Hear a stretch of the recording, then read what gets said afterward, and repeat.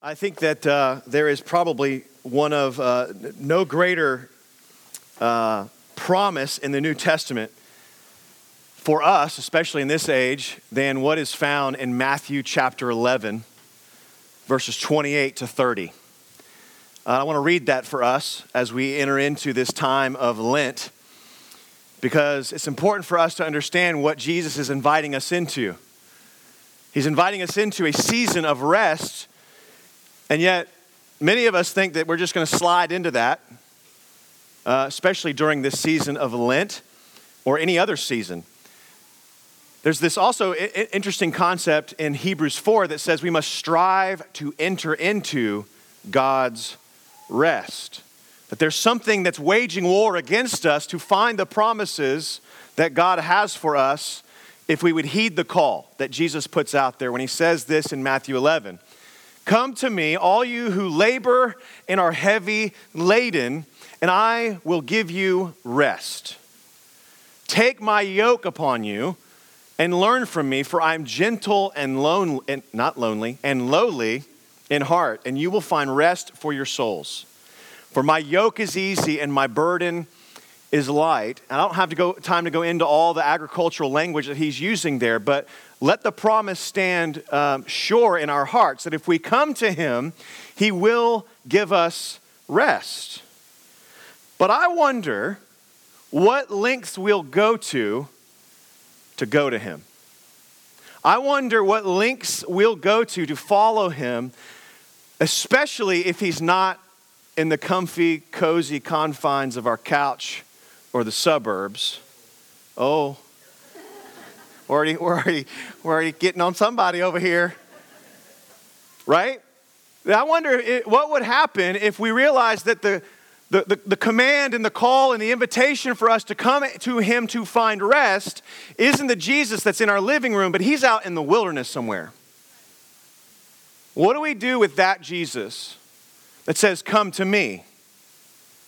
And then he says, and there's going to be some trial and some tribulation and some difficulty along the way. Yes, I'm always with you, but the deeper waters of the faith may come when we have to inconvenience ourselves to strive to go and be with him. What lengths would we go to heed the call to come to me? What if we had to venture out into the desert, into the wilderness to go find Jesus? Because as the Fergusons just read in Matthew 4, 1 through 11, that's where Jesus started his ministry. If you know anything about the narrative of Matthew, you find that right at the end of Matthew 3, Jesus gets baptized, and there's this great declaration over him of his identity that truly you are the Son of God. And the Father is speaking out. But this is my beloved Son with whom I'm well pleased. And the next thing that happens is Matthew 4, 1, which we just read. And it says, and then Jesus was led up by the Spirit into the wilderness, into the desert, into the desolate place. Why? It doesn't say where he was tempted. To be tempted by the devil. So we're going to go through Matthew 4, 1 through 11 for the next 6 weeks, 11 verses, 6 weeks, slowly but surely and steadily. And today is just really verse 1 thematically as we enter into, or at least hear the call of Jesus out in the desert, saying to each one of us, come to me and you'll find rest. That's where he is during Lent. He's out in the desolate places. I wonder what barriers or what lines we've drawn around God to not follow him. It's too inconvenient. It's too uncomfortable. Whatever excuse that we may have, you see, the wilderness will invite us to consider our deepest value. Will our deepest value be comfort, or will our deepest value be Christ? And I'll say this, I'll submit this to us as we begin. God rarely inhabits comfortable spaces. He's there, but it's real hard to find him. So as we consider that, I just think this Lenten season is a season. If you don't know what Lent is, you've never journeyed through Lent, maybe you grew up Baptist and you're like, man, Lent's Catholic, I don't get it. I feel you. I understand. We just celebrated our first Ash Wednesday gathering in the backyard of Blockhouse on Wednesday night. Beautiful time where we came together with another church, Renaissance. We just kind of collaborated and invited the community to get into the wilderness. If you missed that, this is your inauguration or your invitation into that season. It's this season of confession. It's this season of preparation, of renewal, of repentance that we need to undergo in view of Good Friday and in view of Easter. I don't know about you, but have you ever had an Easter season where you get to like the Holy Week and you're like, oh my gosh, it's already here. This happens every Easter. This happens every Christmas. That all of a sudden it's like, oh gosh, Christmas Eve is like right around the corner and I better start shopping. It sneaks up on us if we're not ready. And Lent is this really beautiful time on the Christian calendar to slow us down, call us to preparation, to repentance, to confession, and ultimate dependence upon God. It's a beautiful time. It's my favorite time on the calendar. And today, as we enter into that time, we are going to talk about this invitation into the wilderness that Jesus puts before us so that we might start to practice some of the ancient practices of the faith, particularly this week of silence and solitude. It's there in the wilderness, when we're alone with our own thoughts and with the Spirit, that we learn to depend on the voice of the Spirit, where He will purge us of our sin and He will make us ready for resurrection. Now, this is already heavier than normal, right? It's a little bit more intense than normal, but let me just say, let not this invitation scare you. Let not the reality scare you away from this journey with Him, because the reward of rest will be worth the risk of withdrawing from the noise.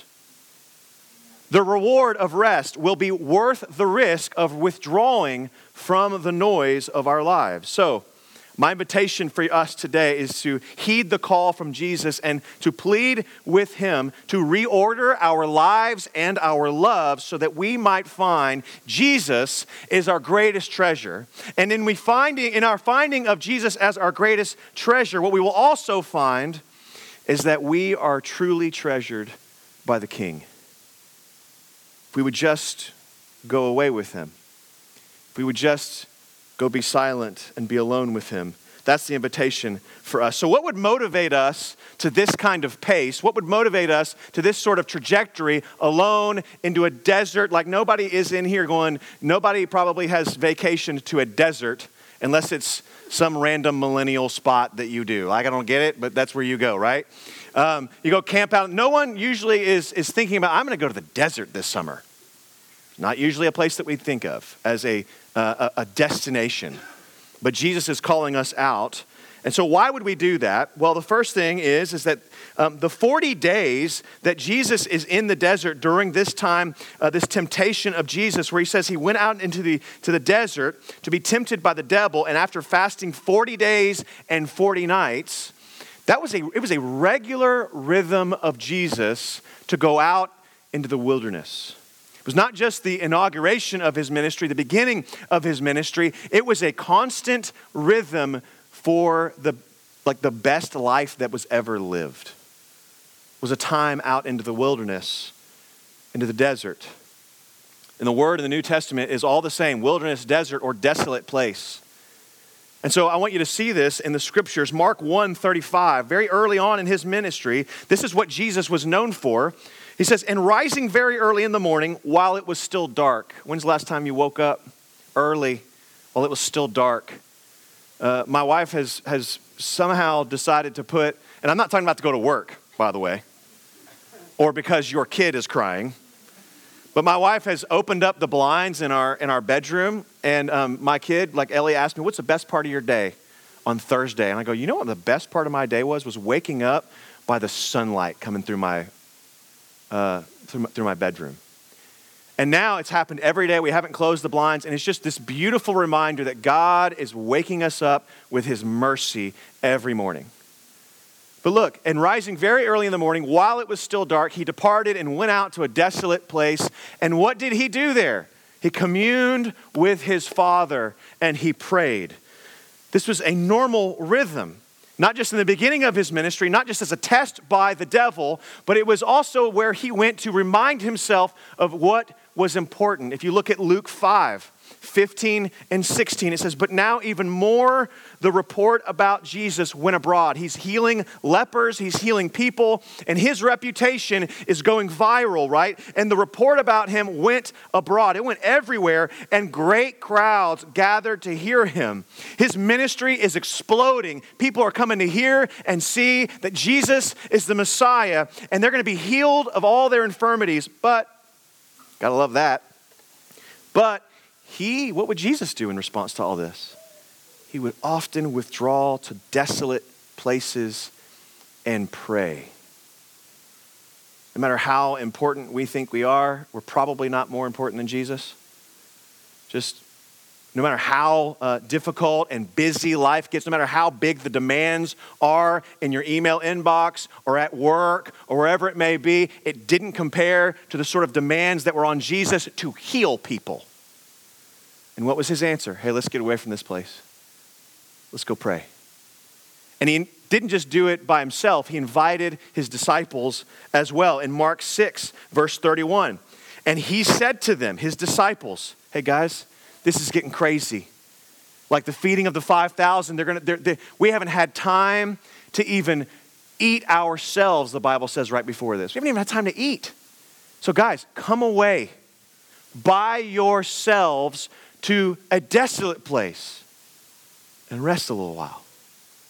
For many were coming and going, and they had no leisure even to eat. Your life feel that way? Moms of young babies, your life feel that way? No leisure even to eat. No, we with like parents, moms and dads, parents of young kids, you retreat to the bathroom to go get 5 minutes by yourself. Come away with me for a little while, Jesus is saying to all of us. If this was a regular rhythm for the greatest life that was ever lived by the greatest person that ever lived, what does it say about our lives? What does it say about the rhythms in our own hearts and the way that God has designed us to reset? Maybe all of this is really good and helpful, but not the most important thing. What does it say about our lives for the invitation to go away, find rest, to get away from people's needs, to get away from pouring out for others, to go and just simply be with God? For he is longing to be with us. So that's the invitation.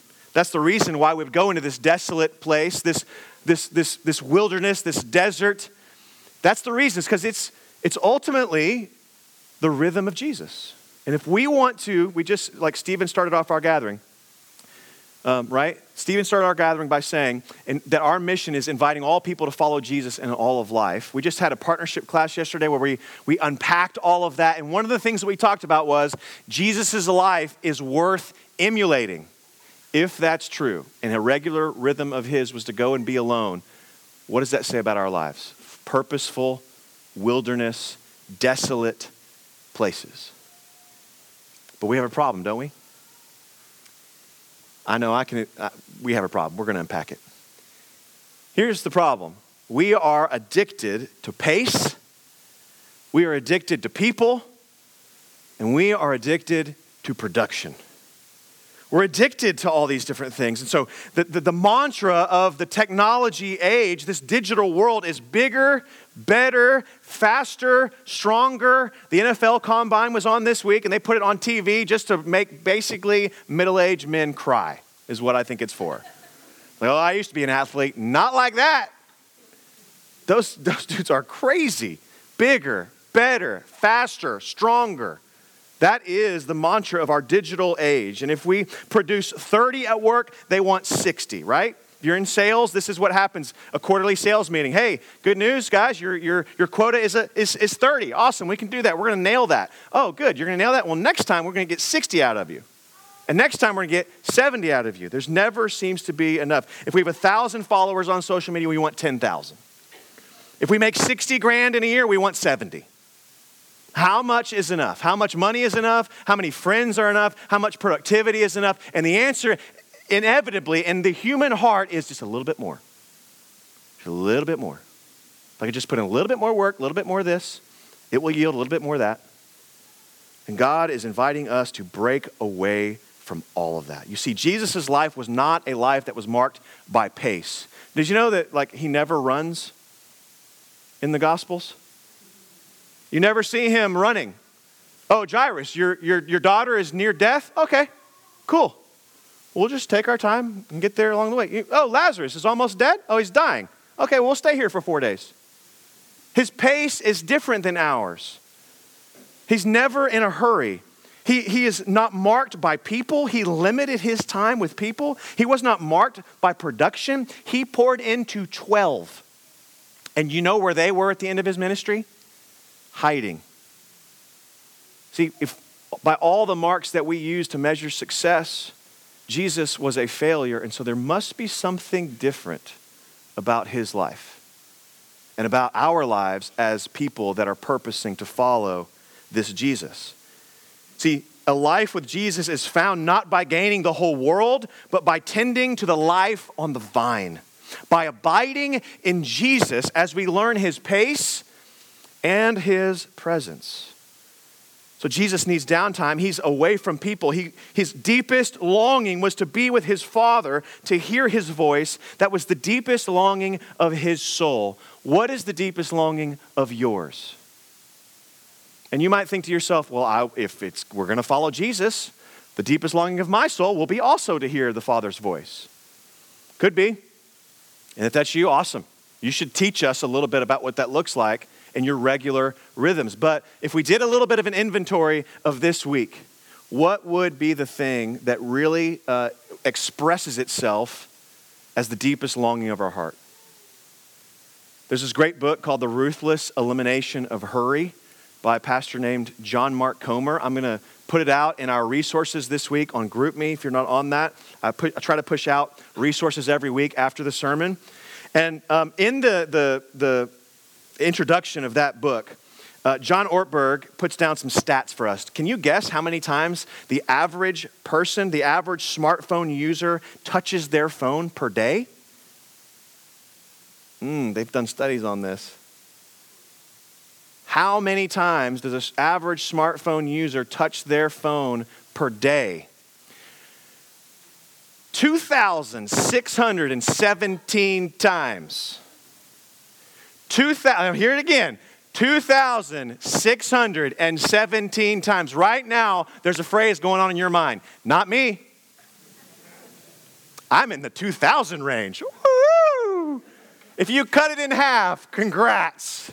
The average smartphone user, you know the deepest longing of our hearts is to answer that ding. Is to be liked, to be needed, to somehow feel connected when we're really not. And somehow that phone fools us into thinking, you don't know this, so here's the deal. I'm not banging on social media. I'm not banging on technology. I'm not against all that. I have a smartphone. I'm on social media. So don't hear me saying that all those things are evil. What they do instead is they reveal what's in our hearts. By how we interact with one another on social media, my goodness. By the things that we care about with social media. Like right now I don't have my phone up here. I feel a little naked. It's over there. It's like, oh man, I don't have my phone. My wife can't get a hold of me. She's in the next room. She can get over here if she needs to. Teaching.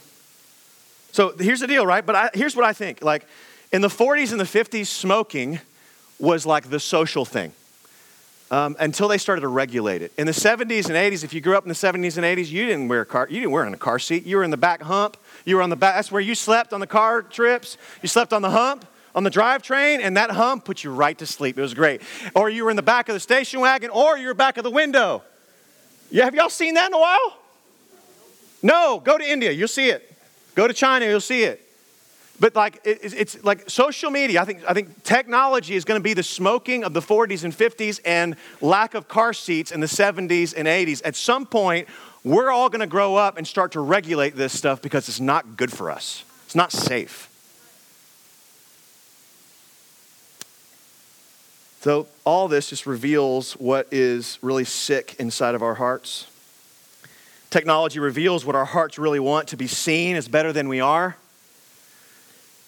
to be included, to have a shortcut to fame and fortune. I mean, I'm watching, like trying to get my worship on, prepping for sermon prep, and all I can hear is an ad that's like, do you want to make $1 million in 10 minutes? No, I don't. Look at this Lambo. Don't want it.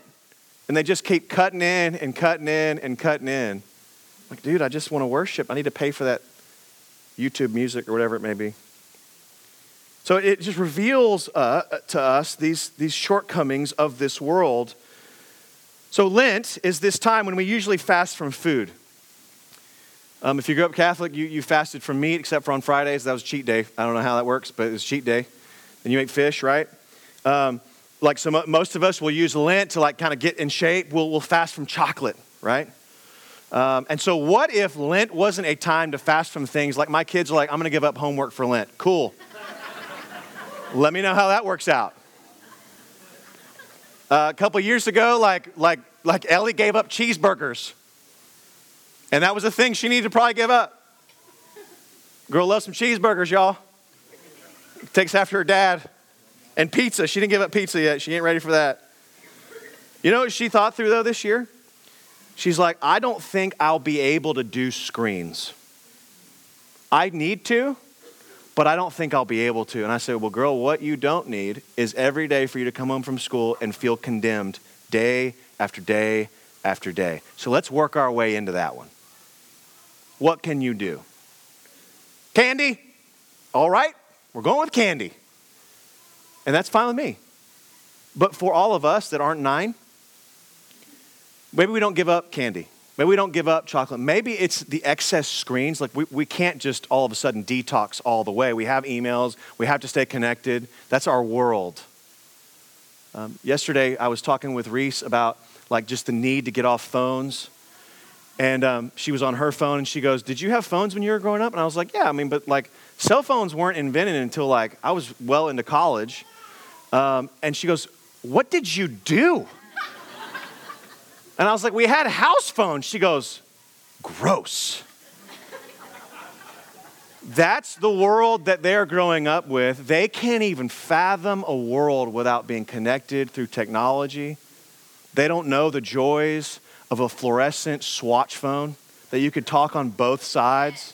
They don't know the joys of that, and they never will. That gets robbed from them. Some of y'all are like, I don't even know what you're talking about. You didn't grow up when I grew up. It's fine.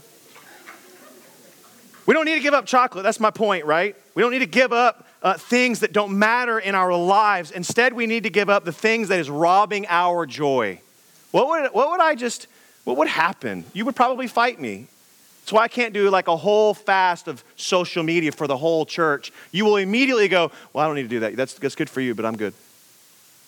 But what if we gave up excessive screens, being known by other people in a superficial way, and instead purpose to be known by the King of Kings in the most intimate way?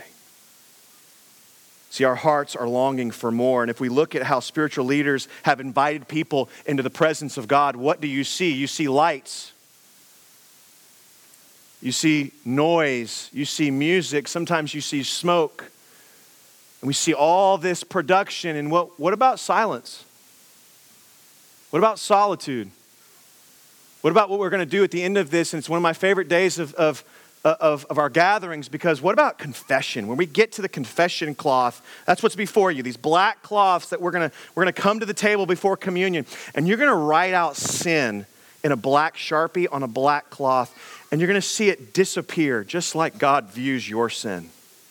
That though you carry it with you, you bring it before the Lord and you write out your sins that you've just been carrying, and then you just give it to Him, and then eventually it just dissipates, just like He treats our sin, that He flings it as far as the east is to the west. He removes it from us. And what if we did that in silence? What if we did that just amidst nothing else going on? To invite us into the awkward pleasure of being with God in silence. See, that's what we need to purpose to do. Because everything around us is noisy, it's fast, and it's full of people. And people are great. We at times need to pull away just like Jesus did. See, there's a purpose in the wilderness, and it goes all the way through all of scriptures. And so let me break this down for us really briefly. You look at Exodus, right? The Exodus from Egypt with Israel. What happened? They were in the most technologically advanced country in the world, the greatest military power. Surely God could have orchestrated differently that he would set his people free from enslavement. Maybe he could have just used Joseph, who was in power, right? And be able to legislate their way out of that, but he didn't. Instead, what did he do? He took them out of the pace and the people and the productivity that the Pharaoh was putting on them, and he brought them out to the wilderness for 40 years. And I love this quote that I found from a rabbi this week. It says this. It says, the true goal of the Exodus was to take Egypt out of the Israelites. What kind of Egypt does God need to pull out of you? What kind of sin, what kind of home, comfortable rhythms that you have in your life, faulty mindsets of slavery have you given yourself to for far too long that now they're just your normal rhythm and you do them without even thinking about it? What kind of sins does he need to purge from your soul so that you can find your true joy in him? If the Exodus wasn't enough, there's this guy named Hosea. A whole book was written about his life in the Old Testament. It's a prophet. In a book which parallels Hosea's marriage with a prostitute named Gomer, and it parallels God's call for Hosea to marry Gomer. And he says, this is just like my love for my people of Israel. In a book that parallels those two types of relationships, God invites us to see that he does his most transformative and intimate work in the desert. Hosea chapter 2, verse 11 and 14, I believe. Put this up here. Let's see. Is it 11? Nope, 14. Therefore, behold, I will allure her and bring her into the wilderness and speak tenderly to her. Go again, 15. Maybe? And there I will give her vineyards and make the valley of Achor a door of hope. And there she shall answer as in the days of her youth, as at the time when she came out of the land of Egypt. And then the next verse. And in that day, declares the Lord, you will call me my husband, and no longer will you call me my idol, my Baal. It's in the wilderness, it's in the desert that God allures and speaks tenderly to his people to remind them that we are in an intimate relationship with him as husband, as dad. The desolate place is a holy place where God invites us to intimacy. He invites us into the slow process of transformation and transforming our hurried and anxious lives into lives which have the courage to wait for him. Today we had scripture memory. And we had 4 parts in the preschooler part. So I say, walk by the Spirit. The Spirit's never running either. What would happen if we just slowed down and walked in step with the Spirit as he pursues us to draw us near?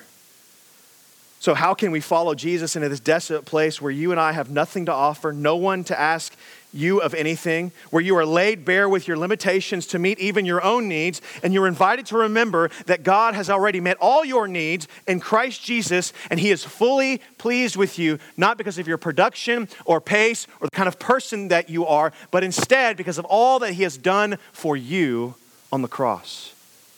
It culminated in the cross. It started in the desert. So here's the grand invitation: to slow down to the soul's pace by doing this, by seeking solitude, but not isolation. Solitude, but not isolation. Solitude is choosing to abstain from the voices and the noises so that you can hear God's invitation to be still and know that I am God. 2 more quotes from these giants in the spiritual formation world, one by Dallas Willard, the next by Henry Now. And Dallas Willard, who was known before his passing really about his spiritual practices, he says this about solitude. Solitude well practiced will break the power of busyness. You can just rephrase that, the mastery, the enslavement of busyness, haste, isolation, and loneliness. You will see the world is not on your shoulders after all. You will find yourself, and God will find you in new ways. And then Henry Nouwen says this, for all of us, this heed, it says, without solitude, it is virtually impossible to live a spiritual life. We do not take the spiritual life seriously if we do not set aside some time to be with God and listen to Him. Listen to that last part. You do not take your spiritual life seriously if you do not set apart time to simply be with God. Solitude, not isolation though. Solitude is a place of renewal. Isolation, a place of risk. Solitude puts you in a vulnerable position with God Almighty. Isolation puts you in a vulnerable position with your enemy. Solitude is life-giving, isolation life-sucking. Solitude finds rest in Jesus, and isolation retreats into yourself. Solitude is a practice of those who are chasing after God, and isolation is a strategy of our enemy who is chasing after you. 1 Peter 5:8 would say this about isolation and our enemy. I want you to see what he's up to. Be sober-minded, be watchful. Your adversary, the devil, prowls around like a roaring lion, seeking someone to devour. And how does a lion hunt? So there's going to be this picture that comes up behind me, maybe. Yep, there it is. How does a lion hunt? The beauty of a lion's hunt is that they do it in a pride. Their strength is in numbers. And what do? Before you even know you're there, or they're there, if you're a gazelle, where I'm talking to you as gazelles, I'm training you as gazelles right now. Before you even realize that the enemy, the devil, the lion is out there, what are they going to do? They're going to send a decoy out, and all your eyes are going to be on the decoy. So everybody in the herd is going to be looking at that decoy. Meanwhile, behind you, you got 8 or 10 lions lying in the grass. And you don't even see them yet. And that's their strength. And so all of a sudden, the enemy will use a decoy, something that's really good, probably, to just kind of get your attention somewhere else. And sooner or later, that decoy starts to charge at you. And what happens? The herd thins out. Everybody's confused, and they start to turn and run, and there's all sorts of chaos that breaks out. But what do the lions do? They still wait until something happens. The weak, the young, the old, the vulnerable peel off from the safety of the herd. They get isolated from the safety of the herd. And what do? They don't go after the rest of the herd. They don't just pick one and go for it. They wait to see who's vulnerable and who's isolated. And they go after that one together. Friends, if this is the scripture that God has put before us, that the enemy is around us, waiting to devour us, then surely we do need to be sober-minded about what's going on. We do need to be watchful and mindful of his schemes. He wants to isolate us. And so we'll start to tell ourselves these things about community, these things about one another, right? They don't understand my struggle. And what happens? Just a little bit more isolated. They're unhealthy. Those people in there, they're crazy about Jesus. I ain't into that. They don't care. They don't really love me. They. And sooner or later, we just isolate and isolate and isolate. It doesn't even have to be amongst the church, broader family. This can be right next to the people that are sitting on the couch. They're sitting right there. But in their hearts, they've isolated. And they've drawn up some walls and some boundaries that they don't even see you anymore. They just know that you don't get them. You don't love them. You don't care for them. And all these lies start to isolate them. So sooner or later, they are isolated from the safety of the herd, right where the enemy wants them. But that is not the call to solitude. That is not the call into the wilderness with Jesus, because we're not isolating ourselves. We're pursuing Jesus. We're pursuing the deepest communion that God's created us for, and that is the relationship between the God of the universe and us. See, Satan thought he had Jesus tricked. He thought, man, if he's out in the desert for 40 days, 40 nights, no food, no water, no nothing, I'm going to get him. But Jesus was greater than him. Isn't that the promise in the scripture? 1 John 4:4 that says, "For he who is in you is greater than he who is in the world." So we can have the courage to venture out into the wilderness because we are guarded. Jesus was ministered to by angels. The Spirit was there to help him. Surely we will be taken care of as well. So will we heed the call to go into the wilderness? Will we heed the call to go out and have our sins purged from us, our need to be liked, our need to be respected and cared for by others? We go and follow Jesus.